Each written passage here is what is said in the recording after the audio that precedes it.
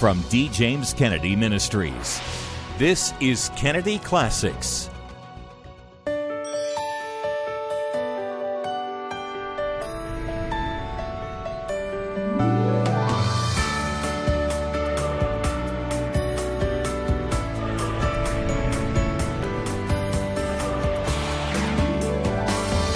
Welcome to Kennedy Classics.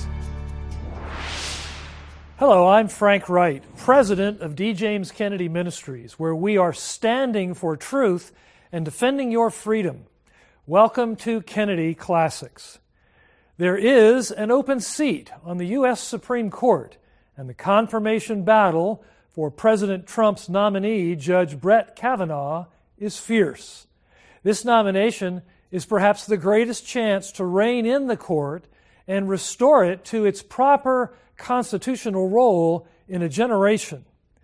I want to ask you to join us in calling upon the Senate to promptly confirm Judge Kavanaugh to the Supreme Court.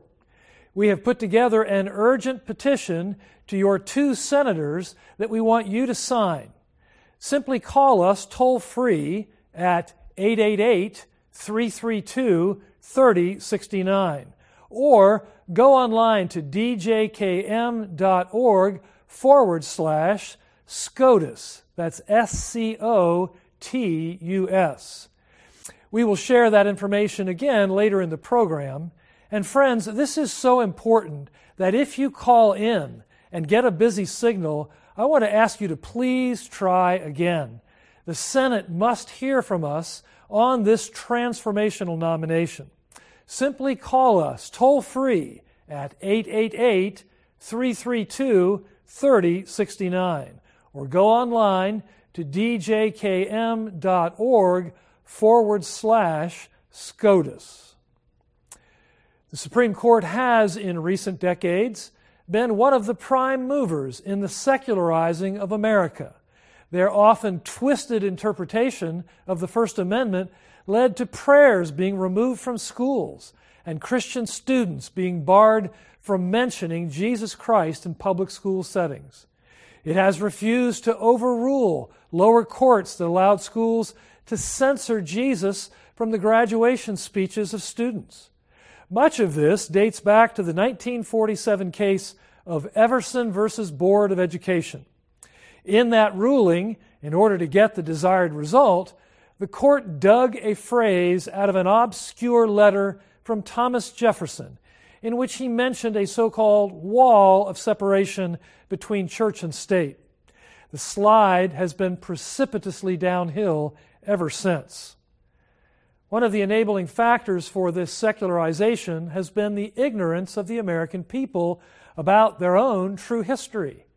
Many are attempting to obscure that history today and with it remove our liberty. The fact is that America was settled and founded by Christians who believed in freedom from government interference and who established this country on Christian foundations. You may even be surprised to discover the extent to which that was true. Here now is Dr. D. James Kennedy with much more in his message, America, a Christian Nation. Now may we hear the word of God as it's found in the 33rd Psalm, verse 1. Rejoice in the Lord, O ye righteous, for praise is comely for the upright. Praise the Lord with harp, sing unto him with psaltery and an instrument of 10 strings. Sing unto him a new song, play skillfully with a loud noise. For the word of the Lord is right, and all his works are done in truth. He loveth righteousness and judgment. The earth is full of the goodness of the Lord. By the word of the Lord were the heavens made, and all the host of them by the breath of his mouth. He gathereth the waters of the sea together as an heap. He layeth up the depth in storehouses. Let all the earth fear the Lord. Let all the inhabitants of the world stand in awe of him. For he spake, and it was done. He commanded, and it stood fast. The Lord bringeth the counsel of the heathen to naught. He maketh the devices of the people of none effect. The counsel of the Lord standeth forever, the thoughts of his heart to all generations. Blessed is the nation whose God is the Lord, and the people whom he hath chosen for his own inheritance. And may God bless to us this day this his holy word. Amen. During the Civil War, Abraham Lincoln said at Gettysburg that this was a nation which was conceived in liberty and dedicated to the proposition that all men were created equal. He went on to say that they were engaged in a great civil war, testing whether that nation or any nation so conceived and so dedicated could long endure. Today, my friends, we're engaged in another war, another struggle, even more fundamental in its character than that. The question before our nation today is not whether men are created equal. It is whether they are created at all. Whether they are creatures made by God who have certain inalienable rights, or whether they are merely an accident of time and matter. Whether indeed this is a nation under God, which can have a new birth of freedom. Our scripture text today said, "Blessed is the nation whose God is the Lord." And the Bible asks, if the foundations be destroyed, what shall the righteous do? There is no doubt that this is indeed a nation which was built upon the foundation of God, that the Lord indeed was the God of this nation, that it was founded upon the principles of God's Word, upon the teachings of Christianity, and for the advancement of the kingdom of Christ. All of that is under enormous attack and has been for the last few decades. You and I were born in a Christian nation. That may not be said for your children or grandchildren, unless we who have received this marvelous patrimony do something other than let it sift through our fingers like sand, because we are engaged simply in personal peace and prosperity, as Dr. Francis Schaeffer used to say. My subject is America, a Christian nation. That is a concept which has been so systematically blotted from the collective memory of this country as to sound in the ears of most people in America to be an alien philosophy, an intrusion of religion into the tranquility of a secular country. I would like to simply review with you, first of all, today, some of the evidence to the fact that this is a Christian nation, was founded as such, and what we ought to do to maintain it and pass it on as such. All nations that have ever existed have been founded upon some theistic principle, either some theistic or anti-theistic principle. Whether we think of the Hinduism of India, the Confucianism of China, the Mohammedanism of Saudi Arabia, or the atheism of Albania, Soviet Union. We think of America, if we know our history, we know that this was a nation founded upon Christ and His Word. Those foundations indeed are crumbling in our time.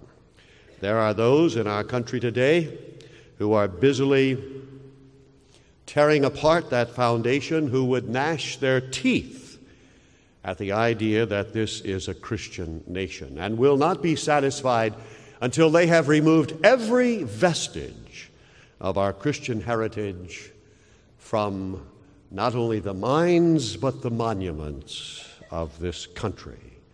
But let's go back to the beginning, to those intrepid pilgrims that set sail from Holland to come to this country after fleeing their native England 12 years before.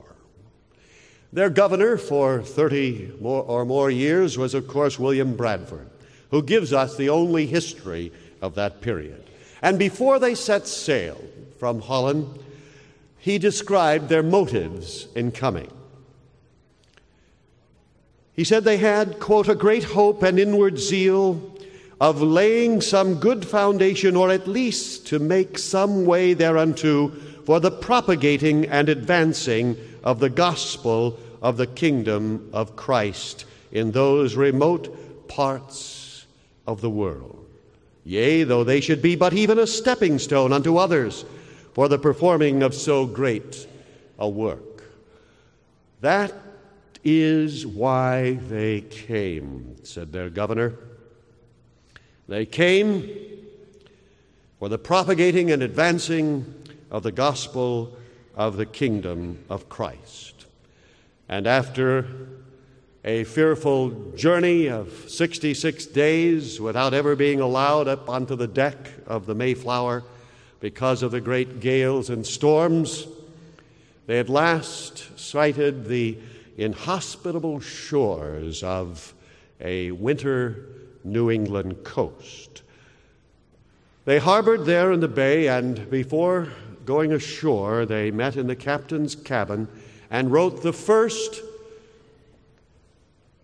contract of government, or as they would call a covenant, the first Constitution of America.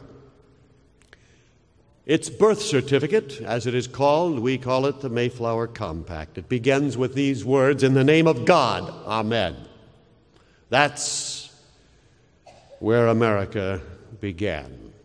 And it goes on to say, quote, "Having undertaken for the glory of God and advancement of the Christian faith a voyage to plant the first colony in the northern parts of Virginia." And so, they themselves here officially declare and sign that which their governor had said about them before they left Holland, that they came for the glory of God and the advancement of the Christian faith. That's how America began. But there are those who don't like to hear that. And surely that must have ended with those first pilgrims. But my friends, it did not. When finally the New England settlements at last got together and they formed their first bond in what is known as the New England Confederation, they said in that we all came to these parts of America for one and the same end and aim: to advance the gospel of our Lord Jesus Christ. One and all, they came for that end, they declared in the New England Confederation. The documentary evidence is voluminous. It would take hours even to quote it. It was thoroughly studied by the Supreme Court of the United States in 1892. And they gave us what is known then as the Trinity decision. And in that, the Supreme Court of the United States declared, quote, "These references add a volume of unofficial declarations to the mass of organic utterances that this is a religious people, this is a Christian nation." That is where this nation began. That is the place from which we came. John Quincy Adams, President of the United States, said that the highest glory of the American Revolution was what? It secured our independence from England. It got rid of the stamp tax, tea tax. What was the highest glory of the American Revolution? It dissolved our bonds with Parliament and the King? No. Listen well. Said President John Quincy Adams, the highest glory of the American Revolution was this: it connected in one indissoluble bond the principles of civil government with the principles of Christianity. One indissoluble bond: government and Christianity. Well, they have come with their solvents of unbelief, skepticism, atheism, Marxism, humanism, secularism, and they are doing everything in their power to totally dissolve that indissoluble bond.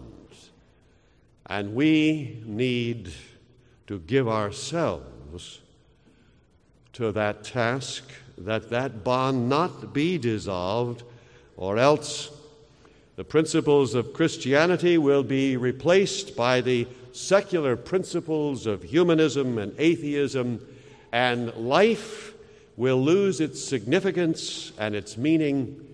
Life will become cheap, as it certainly presently is in this country, as humanistic principles are prevailing in more and more spheres of our nation. Joseph Story, who was the great commentator on the Constitution, who lived through the formation of this government, and as a justice on the Supreme Court wrote his great work on the commentary on the Constitution in 1828. And he said that an attempt to level all religions, Christianity and other religions, all to one level and make it a matter of state policy to hold all in utter indifference would have created universal disapprobation, if not universal indignation. You see, my friends, most people don't realize what this nation was like in the beginning. Even as late as 1776, 150 years after the Pilgrims landed, this was the makeup of America. 98% Protestant Christians, 1.8% Catholic Christians, 0.2% Jews. That was the makeup of this country as late as 1776. That's why Charles Hodge, who was the greatest theologian America ever produced, who was the glory and jewel and crown of Princeton, said, quote, "The proposition that the United States of America is a Christian and Protestant nation is not so much the assertion of a principle as the statement of a fact." In fact, Washington said that without God and the Bible, it would be impossible to govern. George Washington, our wise father, the father of America, said that without God and the Bible, it would be impossible to govern. And perhaps that is why, having banished the Bible and having attempted to banish God from all spheres of public life, we have found that our Congress cannot even make a budget. That it is becoming increasingly impossible to govern this nation. I pray that God may grant that we may have the courage and the conviction, the strength of character, the boldness to be able and be willing to stand up for Christ. There were in the beginning, and there are today, those who believe that this which we have received as our patrimony, a nation of freedom and liberty, and only where the Spirit of God is there liberty. Those that have been willing to fight and to die for such a country. And if a nation is built on such exalted principles as these, if it was created for such noble purposes as the advancement for the kingdom of Jesus Christ and the glory of God, then indeed such a nation deserves our sacrifice and our support. If a nation is based upon God, if a nation is built upon an eternal foundation, then it is worth those sacrifices. May we pray. God forbid that we who were born into the blessings of a Christian America should let that patrimony sift through our fingers as sand and leave to our children the bleached bones of a secular and godless society. O God, grant us strength by thy Spirit that we may do all in our power in our time, that the kingdom of Jesus Christ might be advanced here among the greater number of pagans and heathen that now infest this land, and that God may be glorified, and once more it may become a city set upon a hill. In Christ's name we ask. Amen. True liberty is found in Jesus Christ alone. Are you trusting in Christ for your salvation, or are you looking to the world hoping to find satisfaction there? If you want life to the full now and the assurance that you will be with God in heaven someday, you need only to look to Jesus Christ, who willingly died on the cross to pay the penalty for your sins and mine. He alone rose from the dead and now offers us the gift of eternal life. We can't earn it, and we don't deserve it because of our sin, which separates us from an all-holy God. But today, if you are ready to place your trust in Christ, then would you pray this prayer with me? Lord Jesus Christ, I know that I have sinned in my thoughts and actions. Please forgive me. I place my trust in you, and I want to know the freedom that only you can give. Thank you for the free gift of eternal life. And it's in your name I pray. Amen. If you just prayed that prayer, let me be the first to welcome you to the family of God. You're in for a great adventure as you grow in your relationship with the living God. To help you do that, we'd like to send you Beginning Again. Dr. Kennedy wrote this book to help new believers, just like you, to grow in their faith. You'll learn how to read and study the Bible, how to pray, and even find some answers to some of the questions you might have. To receive your copy of Beginning Again, just write to our address or call our toll-free number, and would God richly bless you as you do. America's Christian heritage is a wonderful inheritance, but it's one that has been largely lost through historical ignorance and through a pervasive secularism at all levels. Much of this began with an activist Supreme Court in 1947, and the High Court today continues to render decisions that upend our history and foundations, substituting the opinions of liberal justices for the legislative decisions of the people. It was not supposed to be this way. Our constitutional system was not designed so that we could be ruled by a 5-vote majority on the unelected Supreme Court.